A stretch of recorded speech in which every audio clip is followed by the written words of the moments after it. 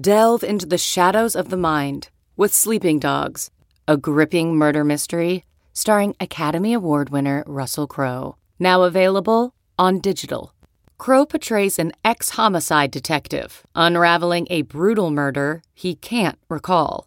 Uncovering secrets from his past, he learns a chilling truth. It's best to let sleeping dogs lie. Visit sleepingdogsmovie.com/Wondery to watch Sleeping Dogs, now on digital. That's sleepingdogsmovie.com/Wondery. CarMax is putting peace of mind back in car shopping by putting you in the driver's seat to find a ride that's right for you. Because at CarMax, we believe you shouldn't just settle for a car. You should love your car. That's why every car we sell is CarMax certified quality, so you can be sure with upfront pricing that's the same for every customer. So don't settle. Find love at first drive and start shopping now at CarMax.com. CarMax, the way car buying should be. Hello, I'm Liz Loza, and welcome to the Yahoo Fantasy Football Forecast presented by Planters, satisfying your snack cravings for over 100 years. You know what satisfied me today? Scott. Matt isn't here today, so we have Pia now subbing in. It was a good night's sleep. Obviously, I didn't get to sleep like as long as I would have liked because I have to be up early for FFL, but no children woke me up in the middle of the night. There was no weird noises. I just slept for the first time in a long time throughout the night, even if it wasn't as long as I wanted. What about you? What satisfied you today? Congratulations. The weather's been really mild in Michigan, so I've been able to, wear t-shirts, shorts occasionally. I've been hitting driving range pretty regularly, so I'm an autumn guy anyway, but usually in November in Michigan is more like winter's starting to, get going on the runway. So I'm happy that this Indian summer has lasted a little bit longer, and it was a fun fantasy day. My teams are doing great. I can't seem to pick a winner to save myself this year, which really frustrates me. But, a lot of points, a lot of exciting finishes, and I'm looking forward to breaking it down with you. Okay, well, if you're talking about a lot of points, then we should obviously start in Seattle at Buffalo because Josh Allen was definitely pounding the processed juice and reverted back to early season form. What a day. 415 passing yards, 1 rushing touchdown, 3 more passing touchdowns. He got Gabriel Davis, who you and I have talked offline about. I can't quit that guy. And finally it paid off involved. And there was a chance when you looked at the over-under in this game that a lot of the different pieces in Buffalo's receiving core were going to get involved. What was your immediate takeaway, though, from this matchup? I love how Buffalo went proactive with the pass. And they did accumulate some rushing stats late in the game when they were so far ahead. They were trying to work on the clock. And so that saved you. If you needed to play Moss or Singletary, you got late touchdowns and stuff like that. But Brian Daboll, the offensive coordinator for Buffalo, identified this. Look, Seattle can't stop the pass. We don't have to worry about the wind like we did a week ago with New England. And I love the way Buffalo has fortified this offense in recent years where they went out and got Diggs, they went out and got John Brown, they went out and got Cole Beasley, who I think has always been underrated. Yeah, he's not a superstar, but he's just a really great guy on those option routes that keeps drives moving.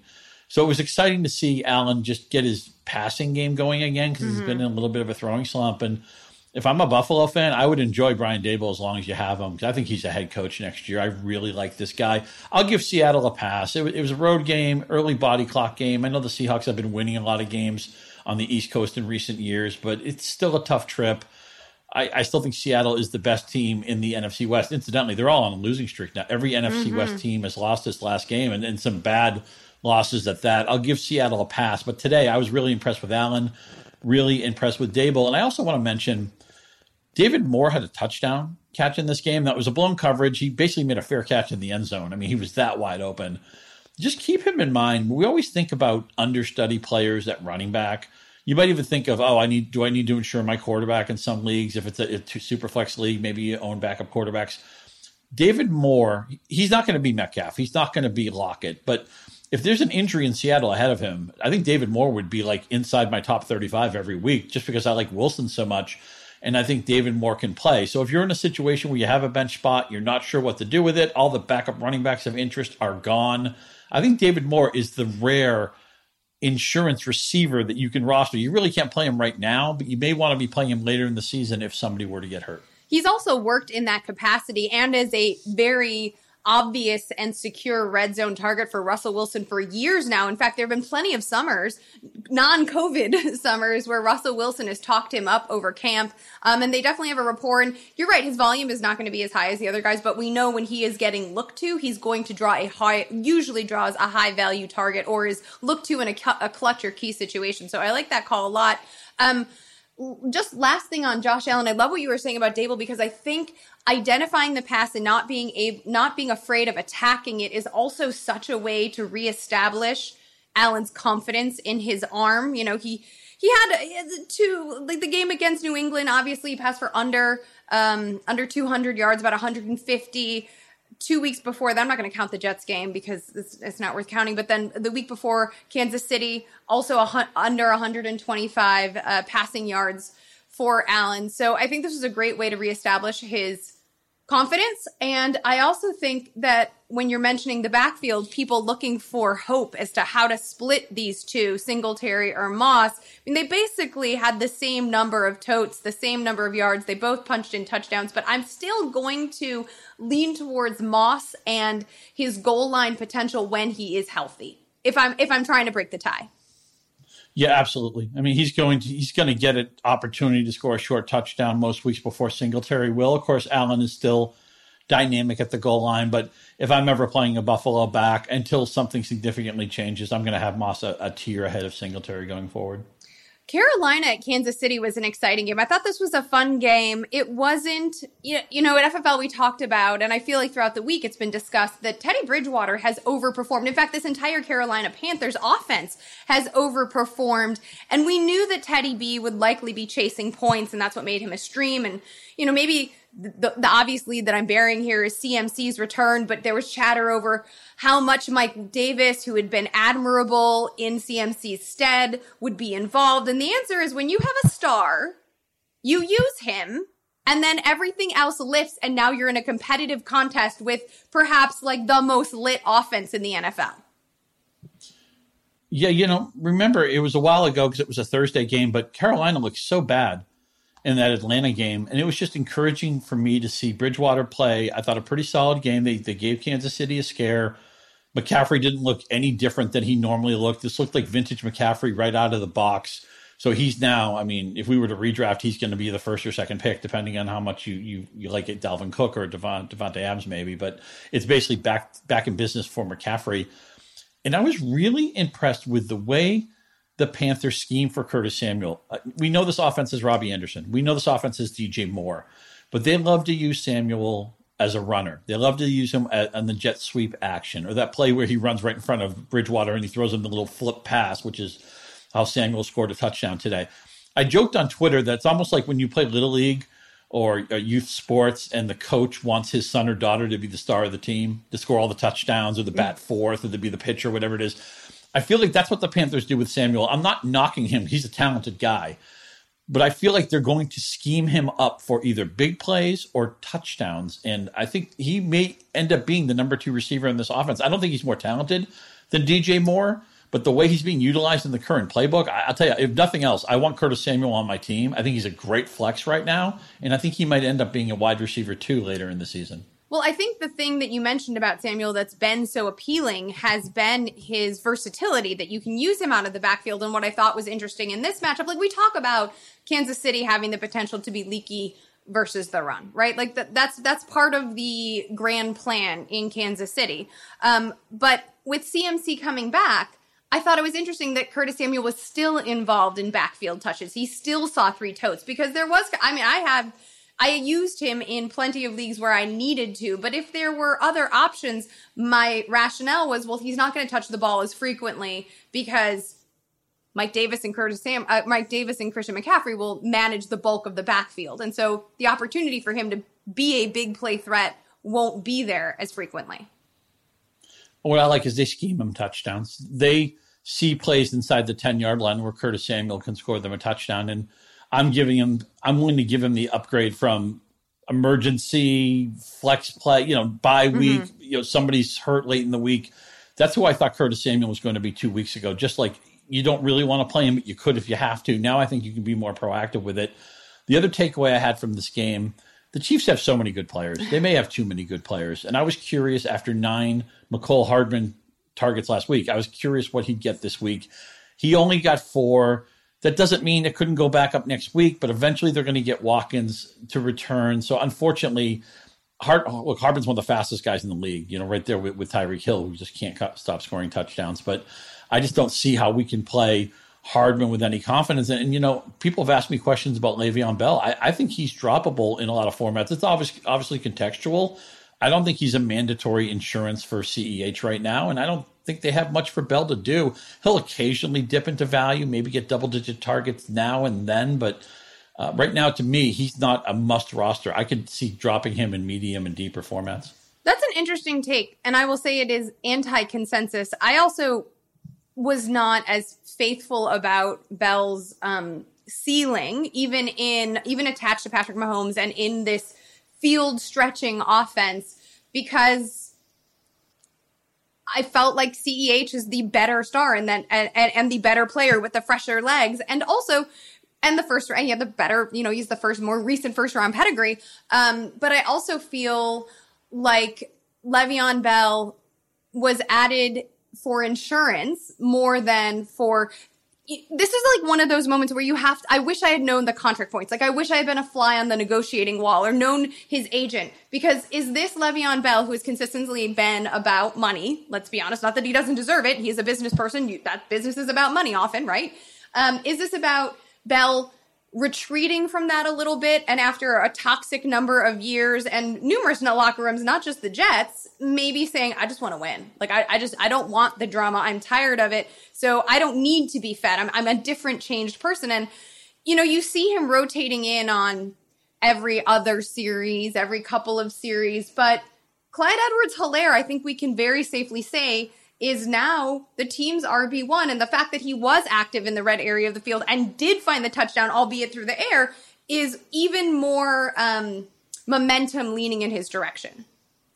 Right. If you owned CEH, when they got Bell, you got nervous. And then CEH had a huge game against Buffalo. And Bell's been pretty ordinary for 3 games now. I thought the revenge game was going to happen against the Jets. That didn't happen. He broke off a couple big runs in the Denver game, but I mean, he's just a backup right now. So if I own CEH, he's an easy every week starter. Yeah, it's a lower end RB1, maybe even a high end RB2. But if you have running backs that you can play every week without having to go through deep analysis, that's a really good thing. And I think CEH belongs in that folder right now. I love that take. Should we talk about Swaggy Drew showing up when he's down? I mean, can Drew Lock just lead instead of making all of these incredible comeback moments? I mean, rushing in a touchdown at the very end of the game, everybody holding their breath. I know a lot of people used him as a stream. He was a value play in DFS this week. Obviously, the matchup is great, especially coming off of what he managed in week 8. And here he goes, 313 passing yards, 2 touchdowns, an interception and a sack, but also, as I mentioned, that rushing score, 7 rushing attempts for 47 yards. He had 1 more tote than Melvin Gordon and just one less than Phillip Lindsay. I mean, I like who he's throwing to.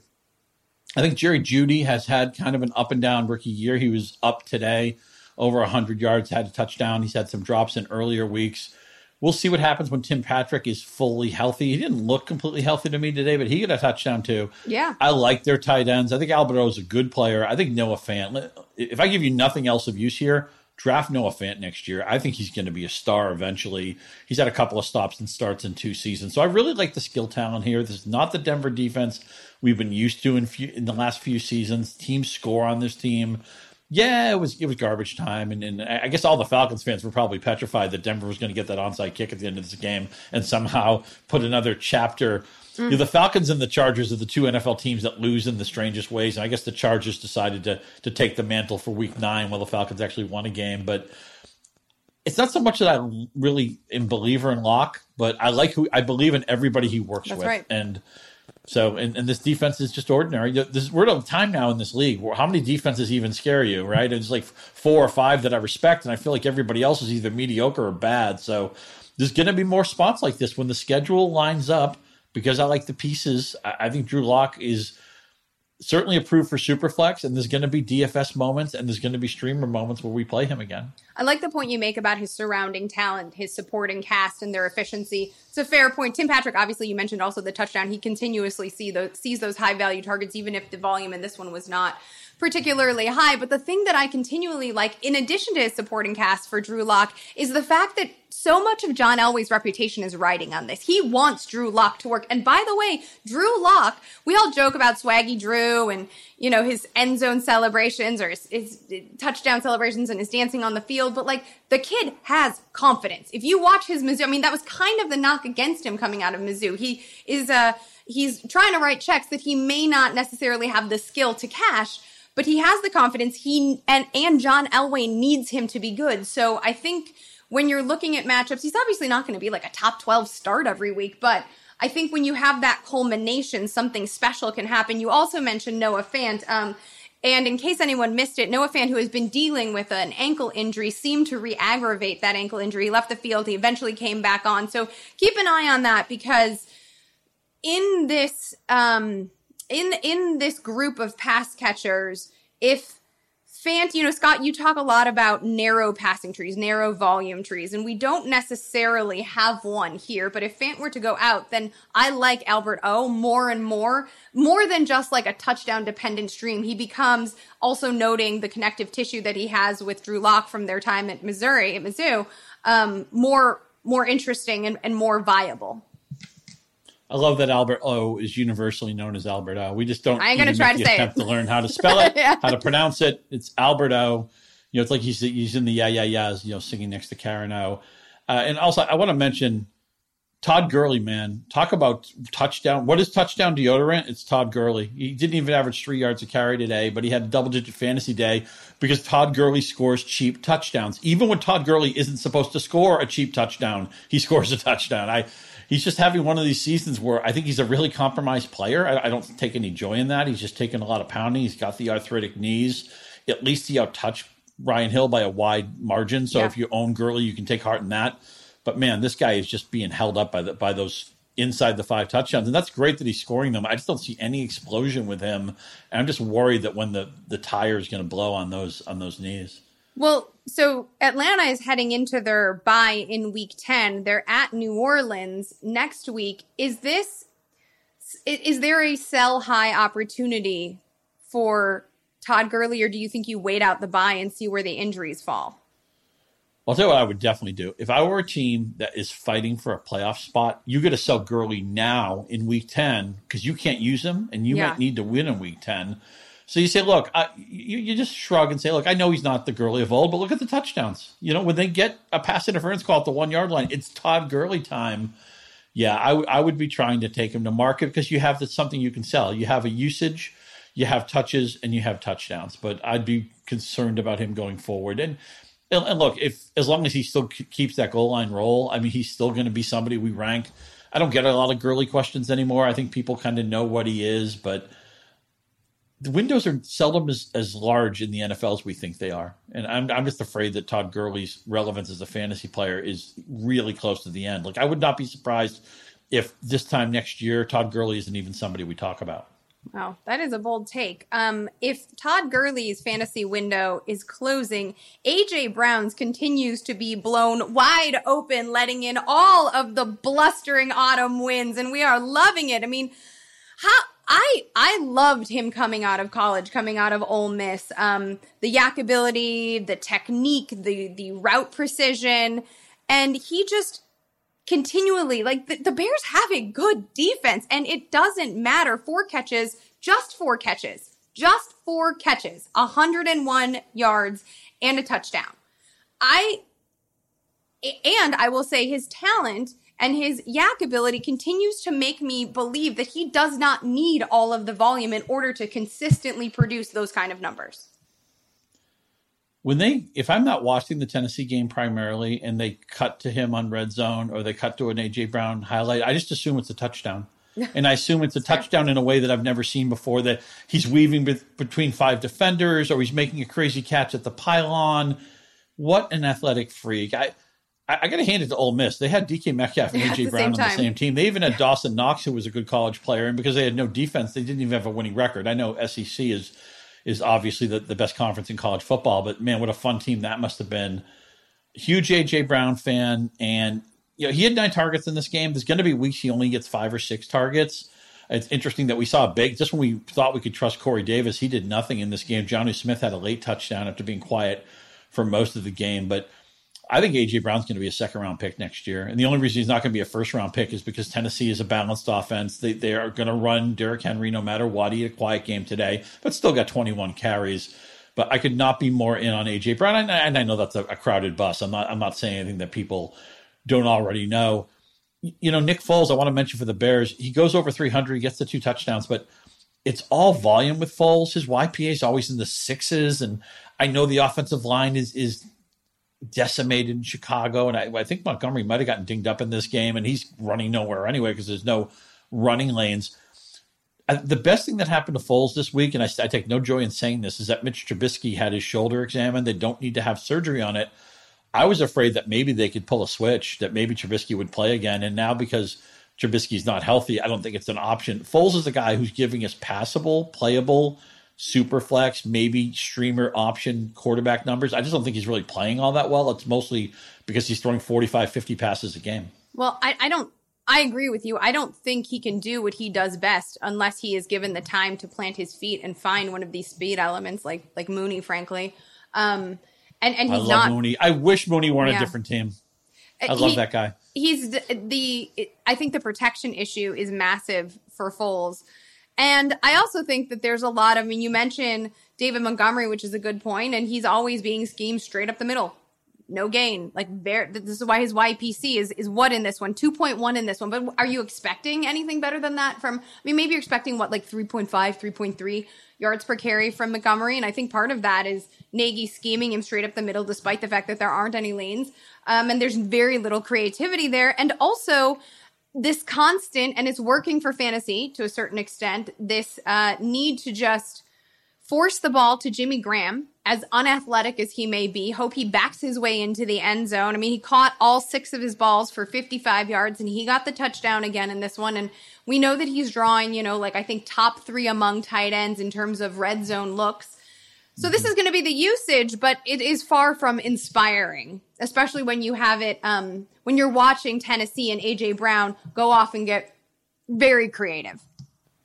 Jimmy Graham's basically the Todd Gurley of tight ends. He's totally being propped up by the opportunity to score short touchdowns. There's no explosion in his game anymore. And I know this point has been made a million times. Let's make it 1,000,001. Props to Allen Robinson. Yep. He doesn't care who the quarterback is. He'd probably love to play with a star at one point, but he had bad quarterback play at Penn State. He had bad quarterback play at Jacksonville. He does not have really good quarterback play right now, and that guy just balls out every week and puts up a playable score. This was not the biggest Allen Robinson game, but he finished with a line that you would take in fantasy.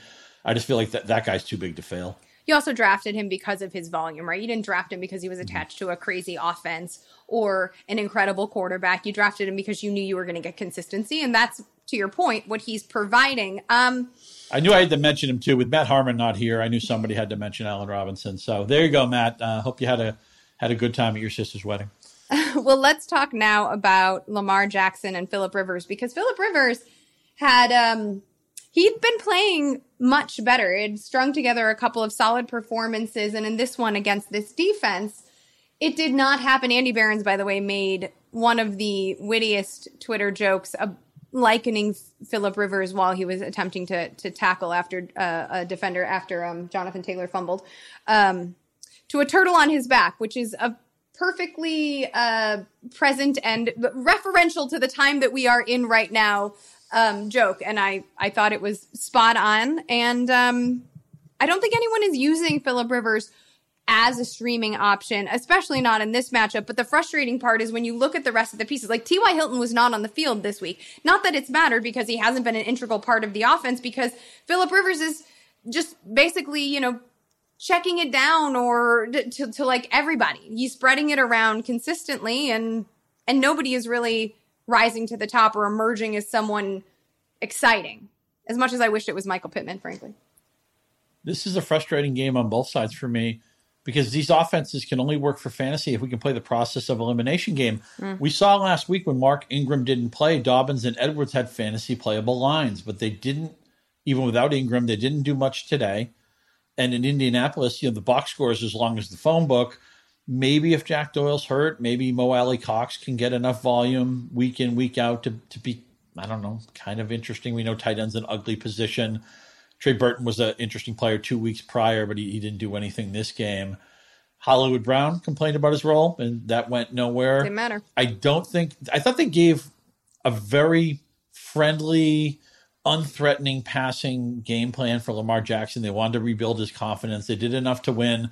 They also got that early defensive touchdown Baltimore did, which I always wonder if sometimes that gets you out of your sync, out of your rhythm in offense because you don't touch the ball for a long time when that happens sometimes. But I can't – what can you play here? I mean, Jackson to me is a lesser top 10 quarterback. You'd still play him, but you're not getting what you paid for. Rivers throws like he's wearing 3 snowsuits and he can't really rotate. He looks like the little kid in the snowsuit, right? He's got no lateral agility, and it looks like he's shot putting the ball, and they don't have anything. Jonathan Taylor did score a touchdown. He also lost a fumble. He only got 6 carries, while Wilkins had 11. And by the way, for all the hosannas thrown at the Indianapolis offensive line, they are buried in the Football Outsiders adjusted line yard stat. This team is not run blocking very well either. I think Taylor's struggling with the speed of the game. It looks like he's thinking out there when he should be reacting.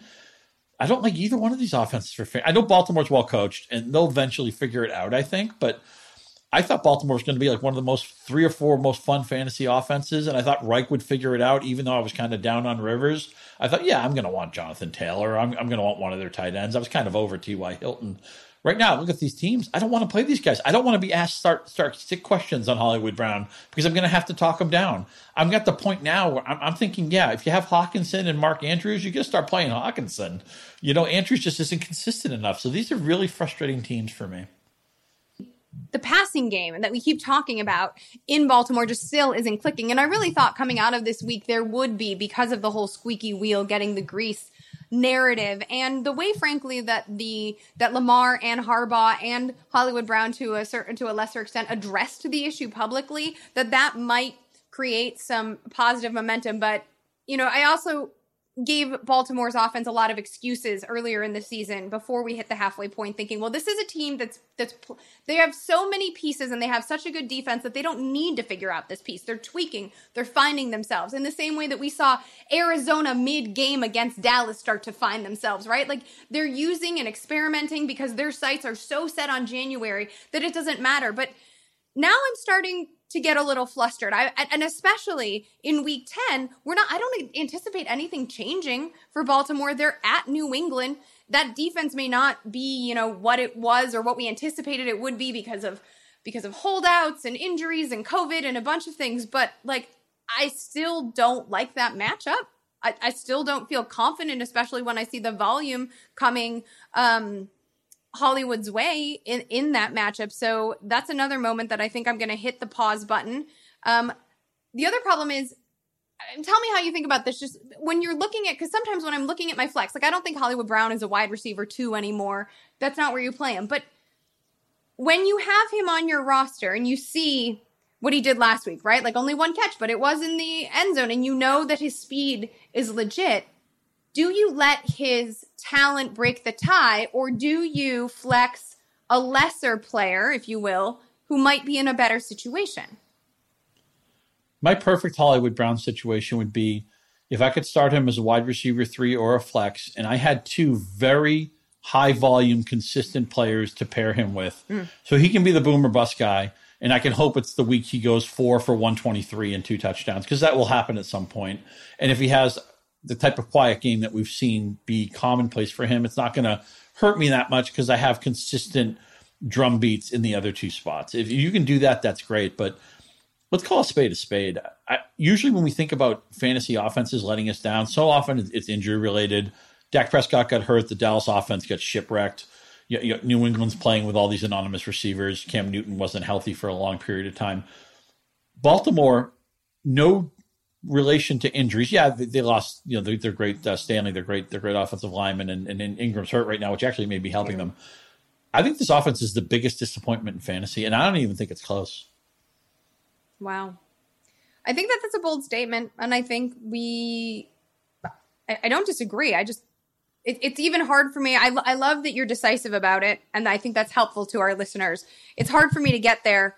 But I think maybe I need to reconcile my emotions about the team versus what we're seeing on a weekly basis. And that's one other thing too. They won today and they probably should have beaten Pittsburgh. They had a huge advantage in yardage that day. Just Jackson had the 4 turnovers. So there's really no incentive to change anything. They're not going to say, oh, we got to dig all this up. This is broken. They're going to be like, okay, let's win with defense. Let's win with the running game. But that's where I actually go into a different direction when I'm thinking about this team, because this team doesn't want to have the reputation of what was it? When they were playing Kansas City, when they have to chase points, it doesn't happen for them. Or that's where they struggle. And I can't imagine that Harbaugh wouldn't want a more nuanced and layered approach to his offense, knowing that as you head towards the postseason, you're going to have to find those situations because the tomato cans get weeded out. Great point. And you know what I think this team really needs to do? And they did a little bit of it last year. One of the cheat codes, there are really 2 offensive cheat codes, I think, right now. Quarterback who can run, and they obviously have a great one in Jackson, and also throwing the ball to your running backs, which they haven't done very much this year. They got some of that last year with Ingram.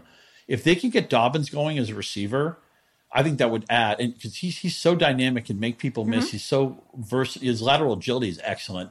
I think that's the missing link in this offense. Is they're not getting enough easy plays that don't involve Jackson's athleticism. They need to find a way, and maybe even bubble screens to Hollywood Brown. Let's see more of that too. Let's get these guys the ball in space, see if they can make a man miss, and get some of those easy plays that are out there. You could run them 5-6 times a game. Your lips to Harbaugh's ears. How about that? Let's talk about Dalvin Cook in this NFC North matchup between the Lions and the Vikings. Dalvin Cook, coming off of a 200-plus yard performance, does it again. 206 rushing yards, 2 touchdowns. Not his 4 that he had in Week 8, but my goodness, how am I not paying up for him in DFS? Well, I keep thinking that this will be the week that it doesn't happen. I'm going to pay all this money and then it's not going to happen. And he's proving me wrong every single Sunday. Yeah, he's become the oh crap, am I playing against Dalvin Cook? Yeah. He's become that guy. 46 receiving yards too. He had the best game in among running backs in PPR scoring last week of the season, the number 1 game of the year. And this game, as we tape this, is the number 6 running back game of the season. So he had those back-to-back. He scored a touchdown in all 7 of his games. This guy, he's doing everything. And we know Minnesota runs to set up the run. Yeah. They have the heaviest run tendency in the NFC. It's not even close. They're like 3 or 4 percentage points above everybody else in the conference.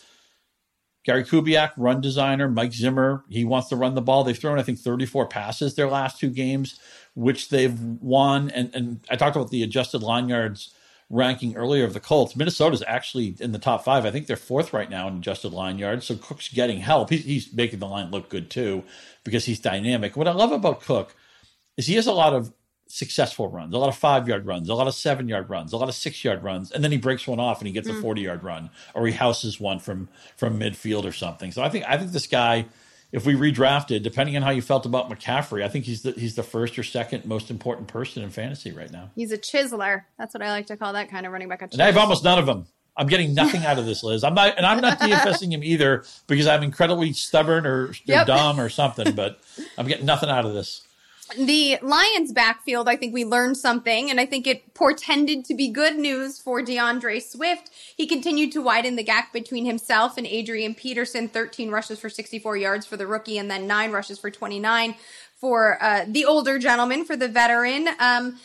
This game was wonky. I know that you live near Detroit, so perhaps you watched the Lions contest, my apologies, a little more closely, but Matt Stafford, got knocked out with a concussion, and then he cleared the protocol, but he didn't come back, and you had Chase Daniel under center, and that guy has just been he's rotated his way through the NFC North, my goodness, in the backup ranks. I think ultimately, this is not by any means a bold take, or even something particularly illuminating, but without Kenny Golladay, this offense just doesn't lift. It doesn't go anywhere. Sure, Danny Amendola drew, 7? He caught 7 balls. He drew 10 targets.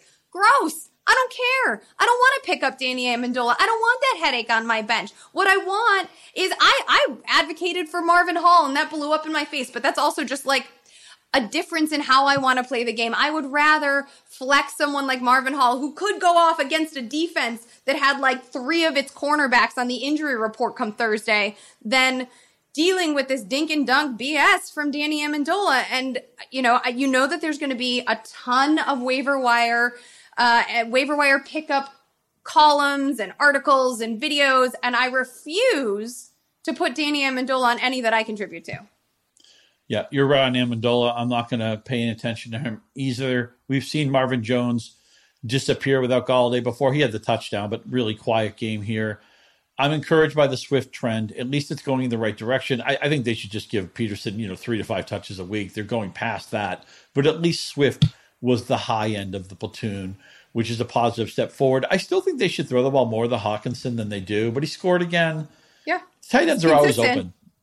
There's no way to cover a tight end because they're bigger than everybody else on the field. He's got great hands. He was a first-round pick. I think he's a superstar waiting to happen. And if you're going deeper at tight end, I want to say something about Irv Smith. He had a couple of good games into last week, and he did almost nothing last week. But again, that was Cousins throwing just a handful of passes. Smith ran a lot of routes in that game, which was encouraging.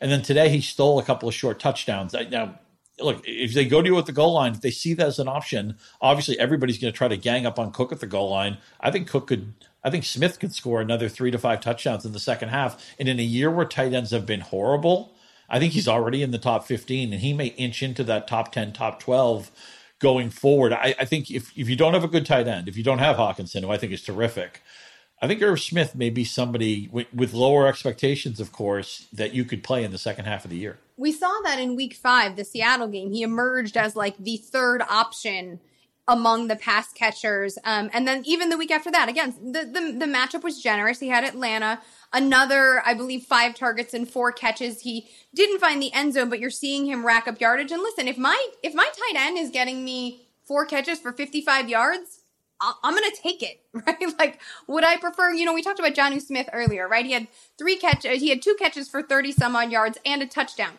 If he hadn't had that touchdown, we'd be saying something very differently. These guys remain touchdown dependent. But when you see Irv Smith running the routes, 31 apiece in weeks 5 and 6 that you're mentioning, and drawing a significant number of targets, and is also like a security blanket for, let's be honest, a quarterback who can sometimes just his brain can short circuit. Like, I think that is someone that you might want to consider using, even if you know that some weeks you're going to end up with 1 catch for 16 yards like he did in week 8. He has touchdown equity. He's on an offense that doesn't really have a third wide receiver. Yeah. And he has a pedigree. He played at Alabama. I think he was a second-round pick. He's in his second year, which is a lot of times when we see tight ends blossom. We see wide receivers now can hit the ground running, but the tight end position usually takes more time to get familiar in the NFL game. So again, look, I'm not saying he's going to be a top 5 tight end, but If you're struggling at the position, I think you could do a lot worse than Irv Smith. NFL bloodlines too. Yeah, there you go. His father was a tight end. Yeah. Yeah. We talked about Ole Miss and A.J. Brown and DK Metcalf. Evan Ingram is starting to rebound a little bit. I liked him in this matchup against the Washington football team, who, by the way, underperformed to such a level. And I have to ask you before I get to Evan Ingram, because now that it's on my mind, and so did Andy. Andy and I talked about this during the halftime FFL show. I was streaming Washington everywhere. I liked them in DFS as well, especially against Daniel Jones. No Golden Tate in this one. I am interested in potentially giving them a pass because of how gruesome the injury to Kyle Allen was and how they witnessed that, and them just being a little bit shook. Are you maybe willing to grant them that grace, or are you reevaluating? I'm frustrated. In the Bold Predictions article, I said Washington would win this game. I said they would cover this game. I said I liked them as a plus 400 long shot to win the NFC East. And I saw this game and I said, what's going to happen in this game? There's going to be a bunch of turnovers. And there were a bunch of turnovers, 5 of them by Washington, none of them by Danny Dimes and the Giants, although Dimes was sacked 5 times. He did fumble twice, but Both of the fumbles were recovered by the Giants. And, man, did you see that Gibson fumble where every player on the field had a chance to recover it and somehow it didn't score it out of bounds? I'm a little bit jaded here. I have some Washington tickets that are now in my trash can. They did make the game close. Smith played better than I expected. I was afraid he might be thrown to the Wolves, and we saw how he played in the first game back. It's just a miracle he's on the field. Yeah. I mean, obviously he's a great story, but he let it rip. The touchdown pass to McLaurin wasn't really open. He just said, "Here, Terry, make a play," and Terry beat triple coverage and raced down the field. What a special talent he is. I still see upside with this team because I think maybe Smith with starter reps will play a little bit better. McLaurin is special. I like the backfield talent. I think Gibson can be your exciting primary back. Maybe he's not really a lead back because he may not have the body type for that, but he can be your primary guy. McKissick isn't a bad player. He did fall down on one of those interceptions.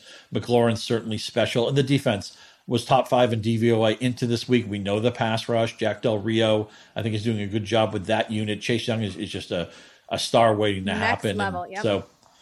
So I feel like if they replayed this game 10 times, I think Washington would win 6 or 7 of them. But again, the way the game went early with a muffed punt, with that Gibson play at the sideline, which was very unusual, McKissick falling down, that led to an interception. I think the Giants kind of ran pure in this game. I would like to say, I don't have much to say on the Giants, but I'll say this. I don't see any reason why Wayne Gallman can't be their best running back. I don't know why they had to sign Devonta Freeman. Gallman looks fine to me. I think he's quick. I think he can make that first person miss. I think you can run interior stuff with him. Special back? No. Capable NFL back? Yes. And he's been productive for a couple of weeks. He did something against Tampa Bay, and they're the best defense in the league, if you ask me. And then against the Washington defense, it's probably top 5. He had another good fantasy day. I'll also admit, until a few weeks ago, I didn't even realize Alfred Morris was still in the league. So just kudos to this guy for still one of my all-time favorite players. He came into the league with no pedigree, no money. He was driving a car that was like 20 years old. I'm an Alfred Morris guy. I'm not going to play him for fantasy, but I'm just impressed that he's still cashing the NFL check. And he got a little bit of a revenge game here, if you will.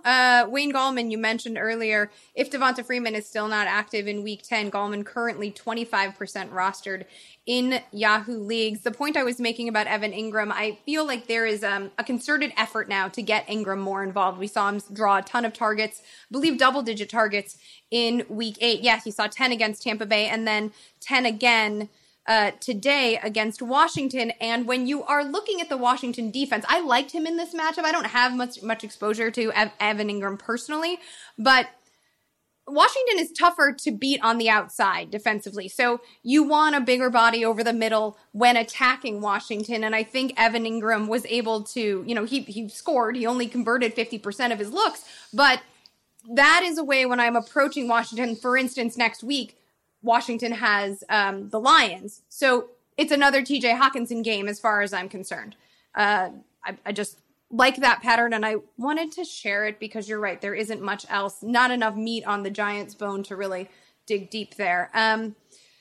Houston to Jacksonville was fun. I love the way this game started. I mean, there was a lot of talk coming in about, there's a thumb issue that Gardner Minshew is dealing with, but there were whispers that he was maybe going to get benched anyway, and there was this fervor for Luton, and Luton he has a stronger arm. That was, the tidbit, the narrative. He has a stronger arm. He was going to push the ball deeper, and lo and behold, that remains a pretty good match for a receiver like DJ Chark right off of the top. Yeah, I think it's Luton. I watched a bunch of Luton tape the last week because I knew nothing. I don't remember seeing him in college at Oregon State, so I just wanted to get a little bit familiar with him, and I didn't know how to say it, to be honest with you. And when he was plugged into this game, we asked his fantasy players, well, is this going to sink James Robinson? Is this going to sink DJ Chark, who's been frustrating most of the year? And what do we get immediately? A long home run hit to DJ Chark, and he's engaged the whole game. And James Robinson is the same guy he's been on the field constantly, extending drives, pushing the pile. He gets another touchdown, all these touches. He's set and forget. He's a running back one, and I don't mean like 9th or 10th. He's like a top 5 guy in the league right now because he's not going to come off the field. And Luton, I think, is going to be good enough to sustain offense. We know the defense stinks, so I was really excited. I don't know if Luton's going to be any good, but all I really wanted him to be was maybe the good version of what we thought Minshew was a few weeks ago or a few months ago, whenever that was when we actually liked Minshew. Right. And I'll put my hand up because I was a Minshew guy. But if you have busted fingers, how well can you really throw the ball if your thumb's all messed up? So I thought this was a really fun game. And even though I'd like to see more consistency in Houston's offense, I mean, look, the guys you wanted to play did something. Yep. Long touchdown for Fuller, a long touchdown early in the game for Cooks. Watson is just a wonderful player, and maybe Duke Johnson. I know he didn't have really good efficiency stats, but he was finally forced on the field. Nobody ever seems to really want to play Duke Johnson. The Browns didn't want to do it.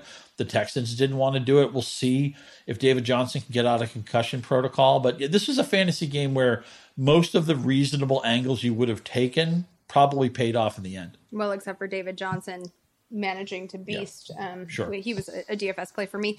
But spinning it forward a little bit, Luton will take on the Green Bay Packers in Week 10. And remember, Jay Alexander was concussed. So he has to clear concussion protocol, which I think makes DJ Chark, you look at that matchup and you're like, oh, I don't know about it. But I think you can be confident in DJ Chark and also continue to be confident in James Robinson for all of the points you just made, and also because the matchup is favorable.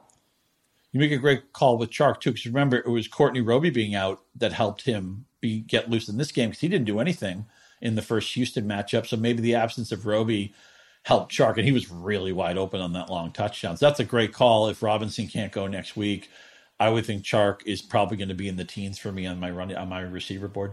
I like it. All right, the late-ish afternoon games. Miami at Arizona was a lot of fun. We kind of got to see Tua Tagovailoa ripped off a couple of 117-yard run that was exciting, but we got to see him in action because the team just couldn't rely on the defense in this one. And we knew that the Cardinals are an offense that put up points. So that meant, that the Tua was going to have to throw the ball. And he did manage just under 250 passing yards and 2 scores. He hit my boy Preston Williams. This was like one of my most successful, unfortunately, calls for the week, but I felt very confident in it. And then Mac Hollins, unfortunately, I didn't see that one coming. I don't know if you did. Nobody ever sees Mac Hollins coming. I honestly didn't know he was on the Dolphins. I'll admit that. It was, Tua, they won last week because they had all those return touchdowns. They had that 1-yard touchdown drive. And they basically said, look, sit back. We got this one. We're not going to expose you. We're not going to let Aaron Donald ruin your career the first start you make. Mm-hmm. They needed him to be proactive. They needed him to throw downfield. They needed him to run a little bit, to be athletic. He did all those things. I wouldn't say he was great in this game. I thought he was good, and I thought he was poised, and I was impressed by him. And I like the fact that he targeted his 4 main guys. 3/4 of the targets here went to Parker, Williams, Gesicki, and Grant. And especially those first 3 guys, they're people we'd like to play for fantasy. I've been disappointed in Gesicki most of the year, but maybe he can get something going. So I'm very impressed with Tua. We knew Jordan Howard would do what he did, 10 for 19 with a touchdown. He's basically the poor man's Todd Gurley at this point. On the other side, if you had told me, I've been waiting on Chase Edmonds all year. If you had told me, hey, P&L, 28 touches for Chase Edmonds, I'm like, oh my God, what, 200 yards? 250? Nope. Did he beat Dalvin Cook? No. See, this is what happened. They went up to Chase Edmonds and say, look, Chase, you're spelling Kenyon Drake this week. And he goes, oh, I can do that. You mean like average 2.8 a carry, and frustrate everybody and go nowhere and help the team lose the game? Yeah, no problem. I can be Kenyon Drake. So I'm afraid now. And I'm not going to put it all on Edmonds, but man, Murray was terrific. And you know that the Dolphins are primarily worried about stopping Murray. Miami had one of the worst rushing defenses in the league coming into this game. So I'm frustrated. I thought Edmonds was going to smash. I felt so smart having all these Edmonds shares put into play, at least to get a passable score through the volume. But man, you just know this means that as soon as Drake comes back, Edmonds is going to be on the bench. Well, I think that that's fair, but I think if we can continue to look at the bright side, I agree with your frustration over Chase Edmonds. How about Christian Kirk emerging as a legit weekly play, not just for fantasy, but also for the Cardinals here? I mean, this is the kid. Remember when I met him a couple of times, actually. He's a great kid, very, very smart, very committed. And I know that sounds very tropish, but it is true because sometimes, we meet these players and we don't say that. But Kirk was drafted to be the heir to the Larry Fitzgerald slot throne. And in fact, he's so much more than that. And he's being used in creative, fun ways. He's a home run hitter. We saw him do it in the Dallas game. We saw him do it. I think he had a couple of splashy plays in the Seattle game, although that game was so crazy in my memory, I don't trust it anymore. And he was wide open on his touchdown today. he was somebody I was super high on into last draft season, the 2019 draft season. Then I kind of backed off the way the summer went a little bit. And then remember, he didn't have any touchdowns all season except for one game. I think he scored 3 touchdowns in one game. But the rest of the year, he was hurt a lot, right. and the rotations didn't fall his way.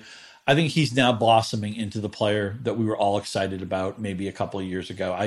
I have probably not been proactive enough ranking him, DFSing him, and I know it feels a little bit like chasing points, but I think he's a receiver 2 right now. Oh, receiver 2. I think that is pretty bold. I mean, I didn't draft him in wide receiver 2 range, so I'm comfortable flexing him. I actually have him on a lot of my dynasty teams because I was so impressed with him coming out of college. So my dynasty teams are a whole nother story. Or maybe, I mean, the point is you may have 2 good receivers or 3 good receivers anyway, and you can play him as a flex or a wide receiver 3. Here's the point. I will proactively play Kirk until he lets me down. He is in the circle of trust right now. You are going to prioritize him, which makes good sense. And he draws the Buffalo Bills next week, so that should be interesting.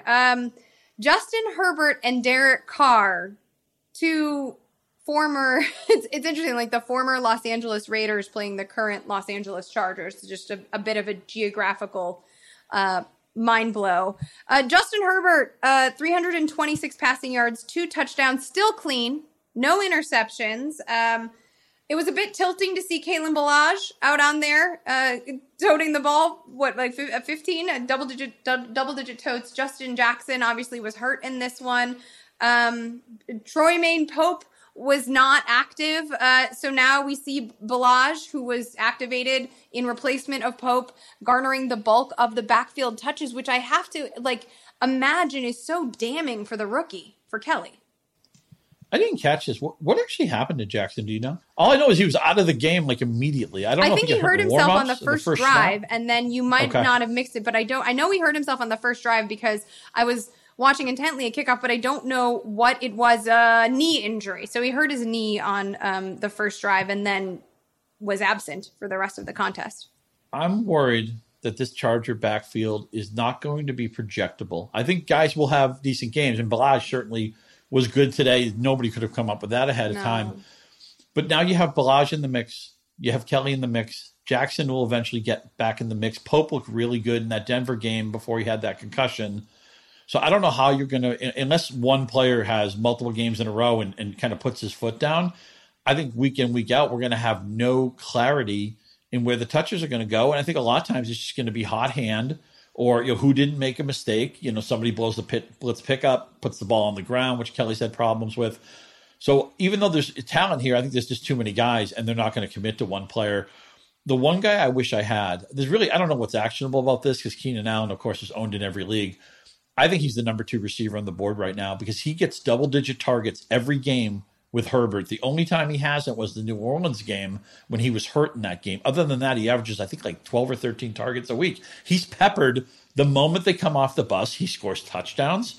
He runs different routes. I really think they should have used him on one of those 2 snaps at the goal line at the end of the game rather than throwing the low percentage fade, although both of them looked really close to being completed. But still, if you got Keenan Allen, and I've always been kind of nervous to draft Allen. I don't think he has a lot of touchdown upside most years, but Herbert's special. Again, if I was redrafting, he's a first-round pick. I wouldn't take him over Adams. I need to see something from Thomas. A couple of quiet games from Hopkins we didn't talk about in the Arizona segment, but whatever. Every receiver has a quiet game now and then. But Herbert just says to Allen off the bus, you're getting a dozen targets today, and that's a huge currency in fantasy. So congratulations if you have him. I think you're going to get a huge profit on what you paid. I get a lot of Mike Williams questions every week, and I think that's reflected in, you answer the questions while we're doing FFL and in real time. So I imagine you're seeing those as well. And you mentioned the would-be touchdown. I mean, I feel like Williams is getting these high-value looks. He could have had a touchdown in this one. And even though Herbert has been spreading the ball around, he is narrowing those opportunities. And when I think about what Justin Herbert does best, and I think about what Mike Williams does best, I think about those 2 in perfect harmony, and I'm never not going to sit or flex or wide receiver 3 Mike Williams in these situations. Throws a really good high point ball, Herbert, and that's what Williams does, right? He can win contested. came so close to catching the game-winning touchdown. And given that the first throw had to be in a short amount of time, I thought it was actually reasonable. I'm like Mina Kimes. I hate the fade too, but I thought in that position you could call it once. I think the Chargers got unlucky that Williams was knocked out of bounds on the previous play, and I don't know why they kept the clock running. I think the Chargers got screwed on that play, but I'm with you. Just to synthesize it to the shortest conclusion here, I think Williams is in the circle of trust, and I think both he's in Herbert's circle of trust and he's in fantasy circles of trust. Josh Jacobs is not only in the circle of trust, he's also in the medics circle of trust, because it doesn't matter how much he is hurt. You will see him, and he did it his rookie season too with a bad shoulder. Like, you will see him limp and be hampered, but he is consistently getting volume and producing, and maybe he's not as efficient as he could be, but damn, could he be efficient then. I will take 65 yards and a touchdown in week 9, given the running back landscape. Yeah, he's just a human broken tackle, and they want to pound the rock. They ran all over Cleveland. They basically junked the passing game in that windy Cleveland game. What's frustrating to me for the Raiders is they had 10 Waller targets, but everybody else had 3 or fewer. Aguilar got loose for a late touchdown. I thought people mistakenly were burying Aguilar for the Cleveland game. And again, it was a windy game. They didn't want to throw the ball deep. But 3 targets, in a climate-controlled situation in Los Angeles, that's not going to feed the cat. Hunter Renfrow, I think, is underused. He only had 3 targets. Ruggs didn't have a catch in this game. So right now, even though the Raiders' offense has been a lot better than I thought, and I think they're top 7 or top 8 in DVOA on Football Outsiders, other than Jacobs or maybe lesser expectations for Carr, you're going to play Waller. I don't think you can play any of the other receivers right now. I think that that's fair. Also, just worth keeping an eye on, because when you're talking about the spreading around to the different receivers other than Waller, Bryan Edwards was cleared for this one. That's the rookie that everybody was excited about. I was excited about him. He didn't draw a single look, but he was cleared for this one. So I think that it figures that the receiving core should be even more muddied once Edwards is assumedly back to full health. I just don't see any projectable targets week in, week out with any of the receivers. That's going to be a problem.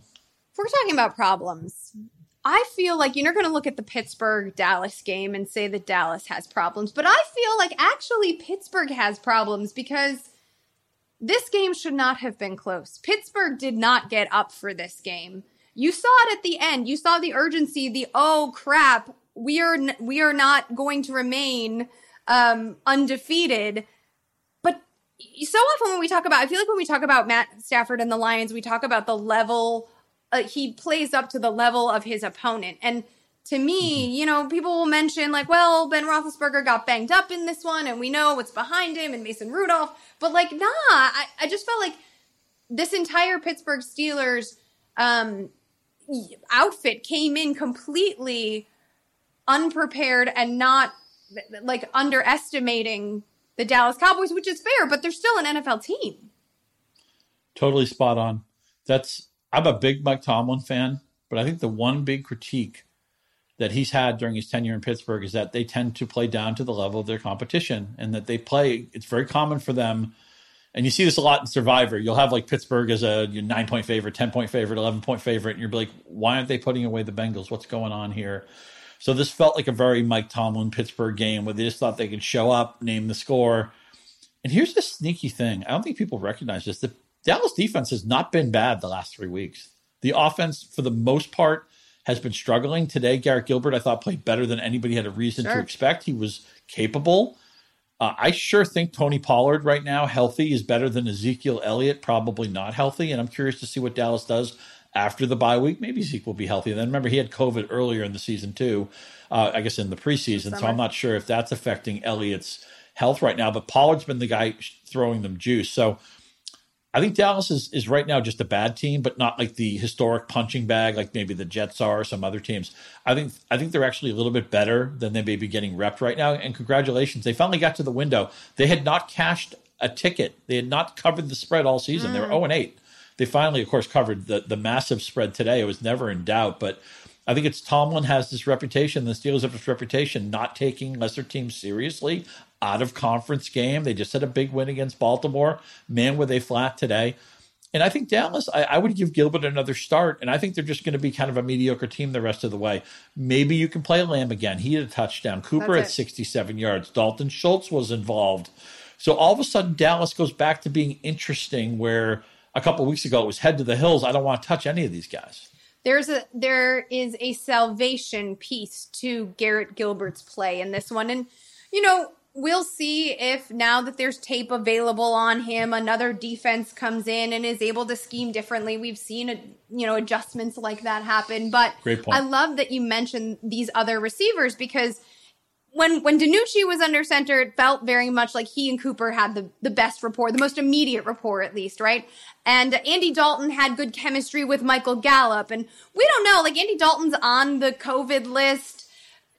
I don't know who's going to be. The starter next week could be Cooper Rush for all we know, right? Anything is possible. I like your point about Gilbert. And if it is Gilbert, I'm more comfortable with CeeDee Lamb, especially knowing what CeeDee Lamb can do after the catch and therefore pad his numbers. Dallas heads into the bye, but I don't see how you can't give Gilbert another start after giving Pittsburgh all they could handle. And if not for a couple of Mike McCarthy decisions, look, we're always going to criticize Mike McCarthy for something, but I felt like this game was there to be won for Dallas, and Pittsburgh has to consider itself very lucky to escape with this win. All right, let's talk in Pittsburgh. Let's focus on Pittsburgh for a second, because there were two surprises, for me at least. See, maybe they didn't surprise you. James Conner falling flat in this one, surprising. And I don't think we can just say it was game script, by the way. I don't know. He also wasn't efficient. So, yes, game script, but also not up. And then Juju Smith-Schuster, I did not anticipate finding the end zone and going over 90 yards. Yeah, I definitely didn't see Conner coming. I'm positive I had him in the top 10. Yeah. And some people were asking me start-sit questions where Conner was the assumed starter and there were other guys they were considering. And I was like, yeah, of course you're going to start Conner against the Cowboys, 14, 15-point favorite by kickoff. I didn't, 11 touches for 20 yards. That doesn't work. I don't care who you're up against. That's not acceptable. And then when they got behind, they had to kind of junk the running game. But he had more than enough touches to do something. Early. I'm always heartened when Juju does something, because I feel a little bit sad about Juju. It's the final year of his deal. It's pretty obvious they have young talent. They're not going to bring him back. I think he's a good player. Maybe he played a little bit over his head when they had Antonio Brown, and maybe he's better suited to be your number 2 receiver. We know they have unbelievable receiver talent here. It's been said many times that nobody drafts receivers like the Steelers, and they don't even use first-round picks on it. I don't know what special sauce they have that the rest of the league seems to not have. God knows my Patriots don't have it. But I just feel good when Juju has a good game, because I think when Claypool goes off or Deontay Johnson goes off, people just want to dump on Juju. He's still a good player. I just don't think he can be a true number 1. I also don't think he can be a consistent fantasy play, right? Fair. You know that this box score is going to rotate between the three of these receivers, and Eric Ebron, frankly, as a red zone option when they're all healthy. And so when you land on Juju, you land on Juju, but it's always going to be a bit of a roulette wheel when dealing with him. The problem too is there isn't a dedicated receiver for them around the goal line. So Ben threw 3 touchdowns today that went to 3 different guys who you could never play James Washington when everybody's healthy. He gets one of them. Ebron, what was he? Maybe top 10, top 12 tight end, somewhere in there. He's playable, but he could do nothing in any week. I think teams are scheming Claypool like he's the guy that scares them the most. It seems like I haven't gone deep into the tape coverage on that. I'm curious what Harmon has on that, or if you've seen anything on that. But it's just hard to know where the touchdowns. There are going to be touchdowns in this offense. It's just hard to feel like anybody here. I know Claypool had that one game when he went bananas, but I feel like it's going to be very equally distributed. And it's going to it's at the point where I don't want to rank any of these guys in the top 20 or top 25. They're all lower end wide receiver 2, higher end wide receiver 3s for me. And clumped pretty closely together too. Yes, that's true. Great point. You mentioned the receiving core in New England. We're going to see the Patriots, who should be able to do something at the Jets on Monday Night Football. I like this as a spot for the Patriots to get right, if you will, much to the chagrin of the Jets, who obviously loathe New England. When we're looking at, so we're going to have Joe Flacco. You've made this point. In fact, I should credit you with this, because this was a giant evolvement in my analysis, and I feel like I learned it from you, because oftentimes people look at easy matchups and they think, oh, this guy will go off. But the secondary piece of the analysis has to be, per Scott Pianowski, does the other team have the ability to fight back? Because if they don't have the ability to fight back, then there isn't going to be a huge amount of volume and opportunity, and it's going to turn into leaning on the run in the defense, right? So thank you, first of all, for teaching me, Sensei Pianowski, in that regard. But when I look at this and I think about Joe Flacco under center, I thought of you because I don't know. I mean, I'm not projecting a giant passing volume because I don't think that Joe Flacco is going to be able to efficiently fight back against the Patriots, especially if Jamison Crowder is banged up. Well put. You know, I need Crowder in some teams, and what's forced me to do is carry a caddy in this game, a lesser player who I can plug in if Crowder's not healthy. So do I have to play a Berrios? Do I have to play a Rex Burkhead? God, I don't want to. And by the way, you mentioned the Jets loathe the Patriots. Don't kid yourself. Bill Belichick loathes the Jets. This is the team that he always wants to beat, other than, you know, the main contenders. He probably wants to beat Kansas City really bad or Baltimore, but he cannot stand the Jets as much as the Jets can't stand the Patriots. So at least we have some rivalry juice, albeit neither team is good. I mentioned Jacoby Myers in this game. He's been good the last 2 weeks. The Patriots, their collection of undrafted wide receivers, you know, because Harry's been hurt and, you know, Edelman's not healthy right now. The tight ends haven't really popped, the guys that they drafted. So Myers, I think, has something like 120 yards receiving the last 2 weeks. I know that doesn't sound like a lot, but I could see him useful in like a 5 for 64, maybe a touchdown. He had a 2-point conversion in the Buffalo game, which I think speaks to possible touchdown equity down the road, although Cam Newton would rather go to the dentist than throw a touchdown pass. I can't remember the last one he threw. In fact, I think the last Patriots touchdown pass was week 3. The week they played Kansas City, it was Hoyer to Harry. That's, you know, that's the last, or maybe it was Stidham to Harry. I don't even remember. It was N'Keal Harry, which tells you all you need to know. I like Myers in this game. I think Crowder's certainly playable if he gets cleared, but the problem is you need to clear a spot for him, and if he doesn't play, you need somebody else. I'd probably play Myers over Crowder. I'm nervous that maybe Sony Michel will be active in this game because that takes away all the juice for Harris, who's looked pretty good the last couple of weeks. And, of course, the Patriots get near the goal line. We worry that Cam's going to bogart it and get the touchdown. I think the Jets score 10 points or fewer. I think the Patriots probably 20-23. It's going to be like a 23-10 type of game, not particularly interesting. I don't think there's a lot of fantasy juice here, but both teams, ostensibly, their number one receiver, Myers and Crowder, those are the guys I'm eager to play. Doesn't sound particularly exciting. I will say I am holding out hope for Damian Harris. Even if Sony Michel, who's been woefully inefficient, is active in this one, I believe he's expected to be, expected to return. To what capacity, we obviously don't know.